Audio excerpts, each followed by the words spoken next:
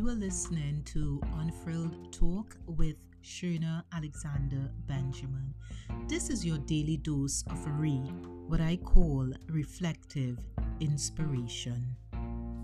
While on this journey called life, there are days when I need to pause, take a breath, and rebalance. Those are my most challenging days, when I feel as though almost everything is caving in. Nothing is going the way it should, and my emotions begin the process of running wild. Pausing enables me to be reflective and quiet my inner voices while shutting out the external noise. Taking a breath supports my slowing down to identify the experiences, connections, and work that is not loving to me, nor mutually beneficial.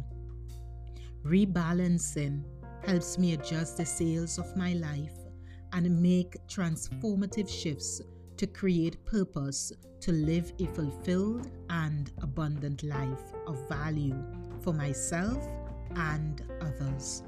I pause to take a breath and rebalance without self-judgment, anxiety, fear of shame, or intimidation, because these are my most productive moments. Because there is a power in pausing that propels me upward. I hope that this moment inspires you to take a moment to breathe, to pause, and rebalance as you reflect. You have been listening to Shirna Alexander Benjamin with Unfurled Talk.